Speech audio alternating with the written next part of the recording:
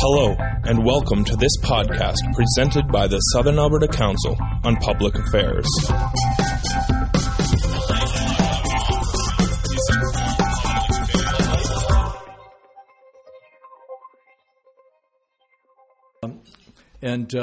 So if you only put $10 in your basket and you got away with it, this will be the last week you're going to be forgiven.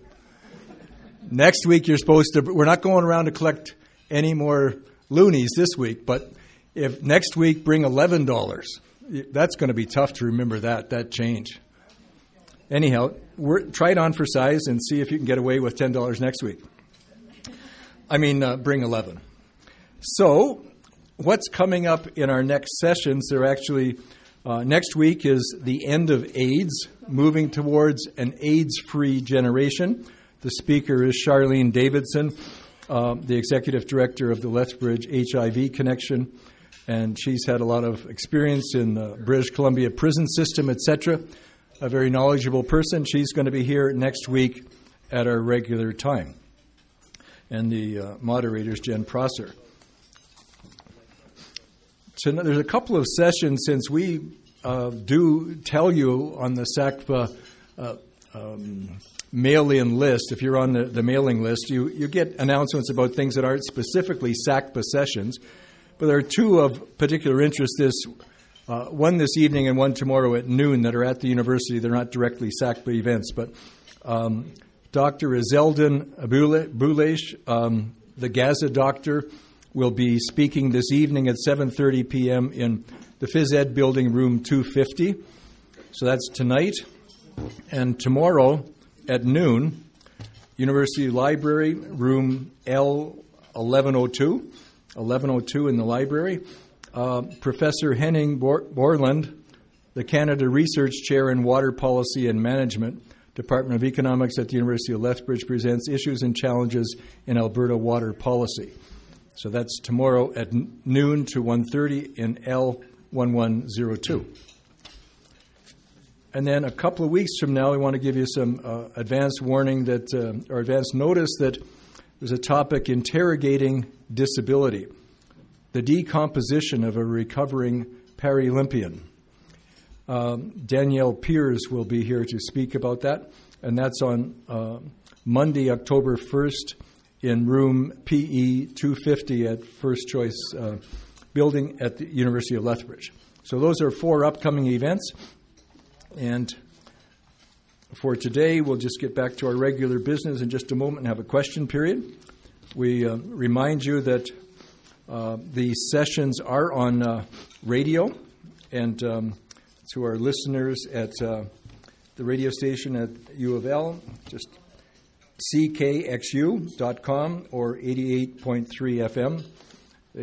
They'll be covering both the talk and the question period on the radio. We have a suggestion box that outside in the lobby, if you have suggestions for upcoming topics or comments you'd like to make to SACPA about how we're doing with giving you topics and so on, please use that. Now we're going to open the mic for questions, and as usual, keep your comments of introduction fairly brief and limit yourself to 1 or 2 questions using the microphone over here on your left, my right. And if you would just return to your seat after you have asked a question, and we're ready with our first questioner. So, Sandy, please come back up.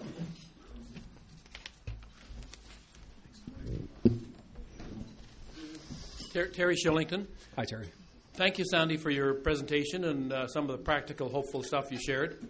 I'd like to question you about a political issue that you just brushed on the way by. At least I thought I heard you brushing it. There's quite a debate going on politically about a carbon tax versus cap and trade, and I hear the Conservatives would say they've moved to a sector-by-sector approach. I don't even understand how cap and trade works. I understand less how it would help the environment any. Do you have an opinion about a carbon tax and cap and trade at the macro political level? I think as far as cap and trade goes, I'm not sure that's the option to go. I think there's a lot of detail in there, and it could be a bit of an issue trying to manage something like that. But something that's a little bit easier is the Citizens Climate Lobby, where they're taxing the producers and then passing a dividend on to the end user. And a simpler, easier method, but still encouraging us to move away from a carbon-based economy and renewables. So that's pretty much all I can say. I don't really know all that much about the political part of the cap and trade, but from what I've heard, it's kind of quite a few issues on how to manage that.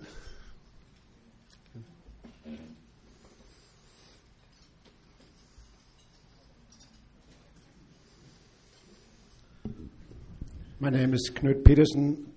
Sandy, thanks for your presentation. Thank you. And for coming down from Calgary. I'm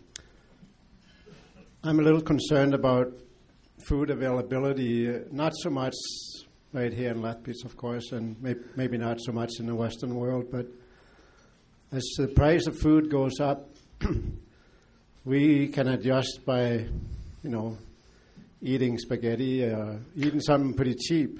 Yeah. That we can easily afford. Many parts of the world, they don't have that option. 90% of the earnings go towards sustaining themselves. So those are the places that really is going to feel this, what's coming on. Wonder if you can expand a little bit upon that. Yeah. In North America, we spend about 12% of our disposable income on food. And as you were saying, some countries like Indonesia, they're up to about 45% or so. These things, in a Western world, we're still going to have to deal with rising food prices. And you're right, it won't be as impactful on us as, let's say, sub-Saharan Africa, where they're already down.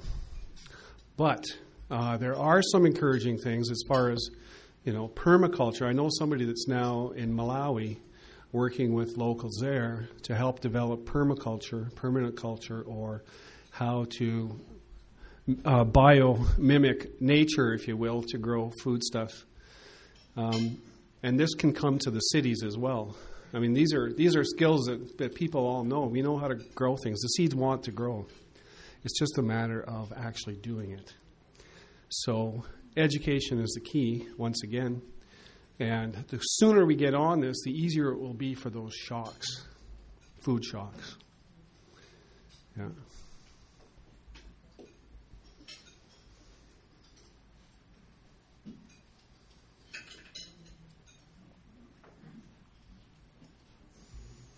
My name is Jim Moyer. Thank you for your presentation. Thank you. I have a bit of concern with, you talked about rain barrels. Yeah. I have a bit of concern with those. For one thing, studies were done in the research station here a few years ago. One thing, there's pesticides in the rainwater. I'm not so concerned about that because we have a lot of information on the toxicity of those. But I have a rain barrel myself, and I know there's an asphalt roof. Yes. And I only use that water to water my flowers. I don't put any of it on vegetables because I'm sure there's all kinds of hydrocarbons in there, aromatic chemicals like benzene, polyaromatics, all that kind of stuff. When I run it in my watering can, I can see it foam up, so I know it's not pure water. Right. Do you have a concern with those? I do have a concern, and I think I have a solution as well. There's something called the first flush system. And once again, out of Australia, and it's basically like a box, if you will. Water comes in there, and it takes, if you have an asphalt roof, all those little pieces of asphalt that come out in, all the bird, for lack of a better expression, doo-doo, will go in there, and then it takes the first 5 or 6 liters and runs it off into, which you can use in your flowers, so you don't want to waste that water as well. And you can also put, filters in there as well. And I'm not sure exactly what kinds, but I'm sure that we can get rid of a lot of those chemicals before they go into that water supply. And even if you weren't drinking it and you put it on your plants have a way of cleansing that as well, right? They want to protect the seeds and that, so the toxins may be held up in roots rather than in leaves and things that we're eating depending on what it is. Thank you very much for your presentation. My name is Tad Mitsui. My question is, what to do with cynics whom you cannot convince? They say, eat, drink, and tomorrow we all die. Yes. We may die, Well, we're going but, as a species, but planet will survive. True. Planet went through a lot of things, ice age, volcanic eruption, all kinds of things. Yes. Don't worry about planet. Yeah. We'll die anyway.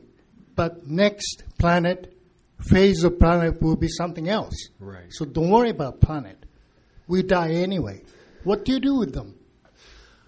Well, all you can do is, give them the science. This is where we're going. And what can we do? Instead of all dying off, can we do something to help reduce population?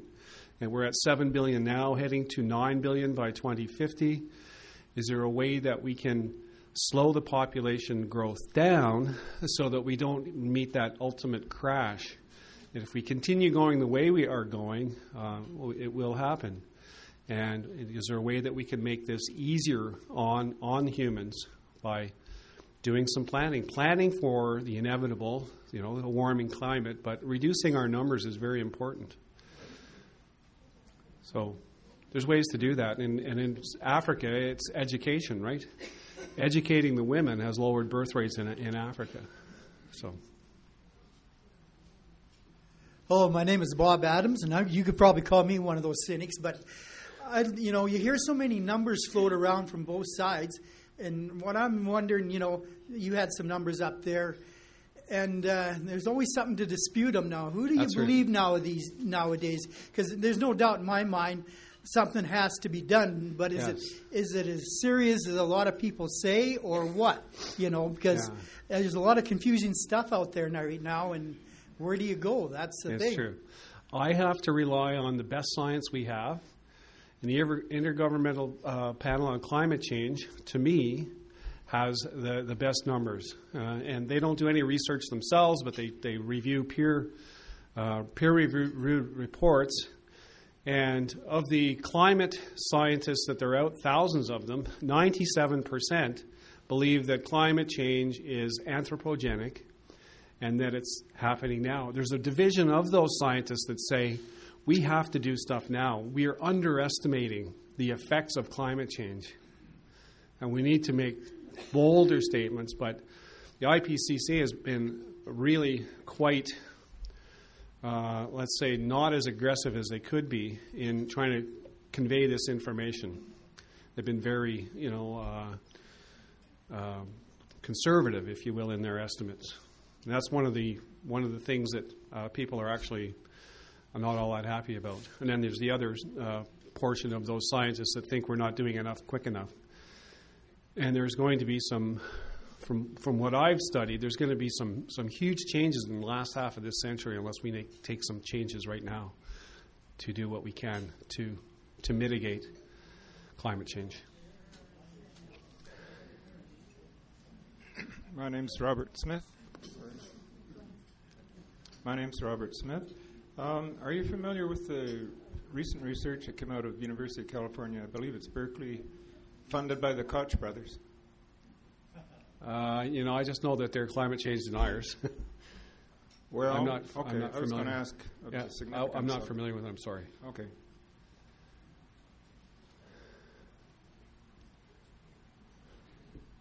I'll learn, though. I will find out what it is about. Sandy, I'll ask you a question while we wait for another question to go to the microphone. I admire, it's sort of on Tad's question about the cynics and what do we do with getting people going about this. I find sometimes in Alberta we're so pro-fossil fuel and we get an awful lot of our revenues all on that. We've got quite a conflict of interest in Alberta to be concerned about some of the issues you're talking about. So you live in prime petro country in Calgary. How are you going to, if you really wanted to get a whole bunch of people in a lot of those suburbs in Calgary to start growing things in their small backyards, what are you going to have to do to get that through city council or How will you promote that to get people enthused? Because, like Tad, I'm a little uncertain about how are you going to get their attention in Calgary to actually do this? Well, Tom, you're right. Calgary, it's a pretty tough road to hoe, and I get beat up every day, not physically, but, it seems to be all about the oil. But there are a lot of people that are well-informed, and they know what's going on. And, when I went to the city to apply for the license, they were very receptive of it. They just didn't know how to go about it. And so I think that now it's made it easier for other people to come along and do this. It's supporting, youth employment. You can get people to do that. You could have people from the drop-in center, the DI, or that could be farming lands that are, city, that belong to the city, or even access lands that are owned by the province. Underneath power lines, for instance, that's all governed by the province. And you could create a whole lot of employment, create healthy food, and I see it as a positive all the way around. And employment for all kinds of mentally handicapped could be out there, because it really, I don't know if you work in a garden, but how you feel when you do that. It's great stuff. So it's really a positive, I think. And it's hard to get through to skeptics, but when they actually see it happening, I think, and you can show examples, then it might help. Bev Mendel-Atherstone, thank you for your talk. I just wanted to let you know that some of the things you talked about are happening right here in Lethbridge. At the Lethbridge College, there is quite a large aquaponics with fish and all kinds of vegetables being grown. And actually, we could go there during the summer and buy the vegetables that are grown above the fish. Also, Park Place Mall, which is the largest mall in Lethbridge, has a rooftop garden, and it was just given an award for being the greenest building. The greenest building, yeah. Okay. You talked about the vertical farms. I know that there are vertical farms currently operating in the Netherlands with actual cows in them. In high rises? Yeah, these are high-rise vertical farms with cows and I don't know how many stories tall. I think it's 8 to 10 stories, but of course they have the animals on the lower levels. Yeah. I guess the biggest problem I see is our government, in particular the Harper government, as he likes to call himself. We need a lot of research. We need all kinds of research for the growing climate catastrophe that we're just seeing the tip of the iceberg right now. And maybe that's not a very apt metaphor because the icebergs are going very quickly. Henning just was reminding me today that this year a piece of ice came off the North Pole the size of Alberta. So we're seeing this is going faster than anyone predicted. It's at the same time when the research scientists all over Canada have been their jobs have been taken away, and so as the earth warms and we get warmer in the north, we still have our short days, so we're not going to have crops that are developed specifically for this kind of area. We're going to need all kinds of research into what is happening and how we can resolve these climate issues, and yet we've cut back on all the scientists. So I feel that our government is going in exactly the wrong direction to be able to help us mitigate these effects or deal with the effects when they come. Your comments? Yeah, I can't really mention specific parties. But we know who they are. And the only thing we can do is let them know with our vote. And that's really the only thing we can do is contact them. I'm talking about actually going and marching, like protesting. What can we do to get the word out to them?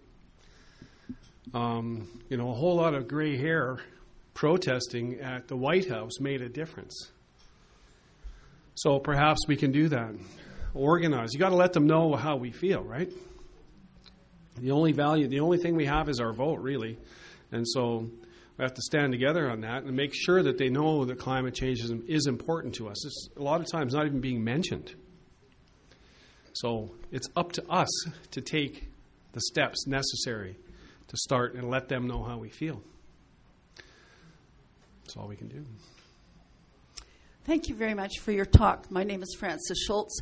I just wanted to, your reaction to two dichotomies that I see happening. We have the federal dichotomy of money being expended to try and find the Franklin expedition that got trapped in ice while we reduce the funding for climate change research, coming out of that level of government. And then in Calgary, yes, there's a dichotomy with City Council because they were willing to let you grow plants, but they're not willing to let anybody have chickens.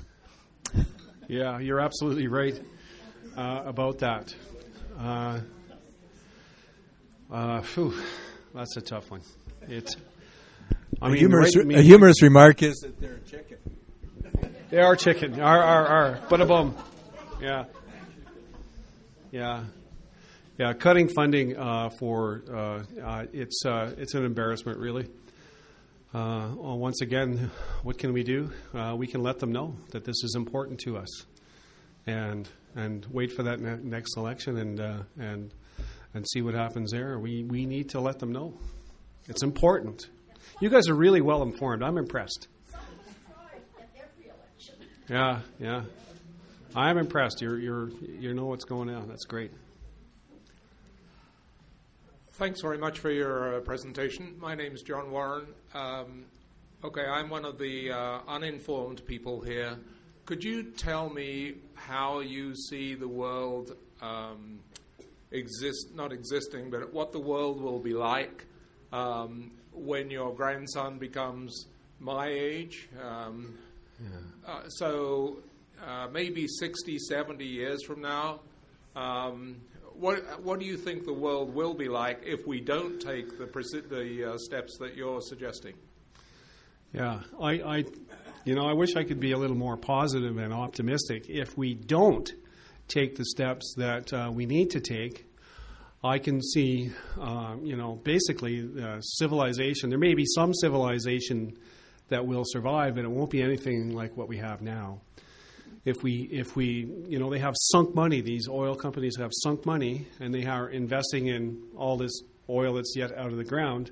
And if they get that out and burn it all, we're looking at perhaps a global temperature rise of 4 to 6 degrees, and we're already seeing at 1 degree we're seeing some issues. And I think that if we get to 6 degrees by, let's say, the end of the century, we're going to see massive crop failures, and it'll be some big changes. And I don't think that civilization can survive the way it has been now. That's just from the reading that I've done and from. But the positive thing is that we're not there yet, and we can make a difference. Hi, my name is Mark Gettle, and I'm wondering if you know about the Generate Choice program that NMAX is running, putting up solar panels in residential roofs. Yes. And I was just wondering how it's going on in Calgary, because I can say in Lethbridge there's not one solar panel that's been up, and that's because there's an impasse between our licensing department here and NMAX, where they are wanting an engineer certificate for every roof that is going to have a solar panel, whereas I believe Red Deer, Medicine Hat, Calgary, Edmonton have had hundreds, if not, I don't know how many of the solar panels put in. But I think I've been trying to inquire about that, and I think the impasse now has been sort of solved, and I think that the solar panels are now going to start being put up in Lethbridge, but I'm not sure. So I'm just wondering, in Calgary, do you know how many solar panels have been put up? I went to a presentation with the Renewable Energy Meetup Group, and that was some time ago, about a year ago. And there was a fellow from NMAX there and explained the whole program. I had him come out and do a quote on the house, and at that time, what they do is they put that, you pay a rent on it. You pay an installation fee, and then you pay a monthly rate, right? And I worked it out, and in my case, it would have been cheaper to just buy the thing and have it installed rather than rent it from them. Well, there's advantages of having it, when you rent it, because they will replace it when it gets worn out and all that stuff. I can't. I'm going to be going to one of these meetups next month. I can let you know from there, but I don't know how many. And I'm not seeing thousands of solar panels on roofs as I drive around. And I'm paying attention, right? I'm trying to see these and scout them out. So I haven't seen an explosion of solar panels yet. But to answer your question, I can't answer your question because I don't know.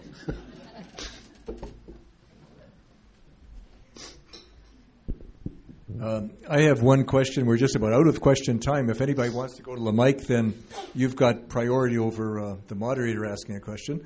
So please go to the mic right away. I'm wondering, when you were gathering at being trained by Al Gore and company there, did you have a caucus of Canadians? You said in your final principles and stuff that we can't do this alone. Right. I agree wholeheartedly. But when you start to look around, then who can you be in coalition with? 2-point question. Do we have Albertans that you met at the Al Gore session? Do we have Canadians from all provinces? And is there any sense that they're going to be in continual contact with each other? Yes. We have the Climate Reality Project has a website. And there's a learning center there, and we can get together and online. And in Alberta, we have Laurie Harmison from Colehurst, and we have 4 other people that have been trained in Calgary, oddly enough. None from Edmonton or any other on this particular training, but there are others from Alberta. The last training, there was 110 people, I think, from Canada on this last training, from all provinces. Yes, many from BC, lots from Quebec, 2 for sure from Newfoundland.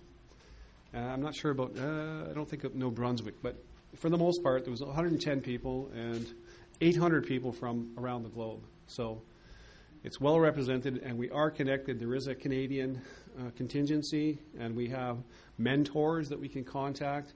And I'm arranging a meeting with Calgary presenters, and if Laurie wants to come, I'll contact her as well.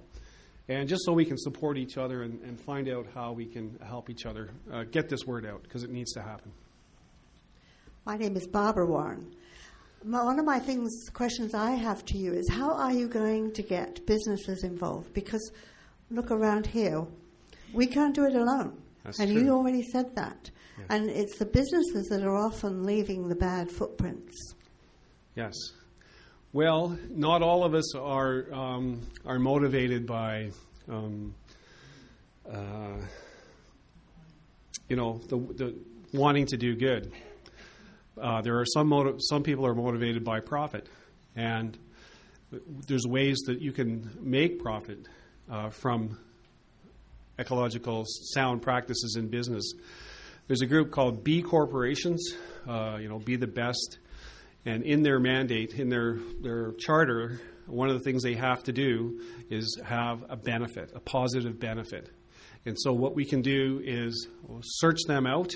This is a new thing that's coming up, B Corporations. And we can support them by buying their products and helping that whole movement change. There's a buck to be made in environmental stuff, for sure.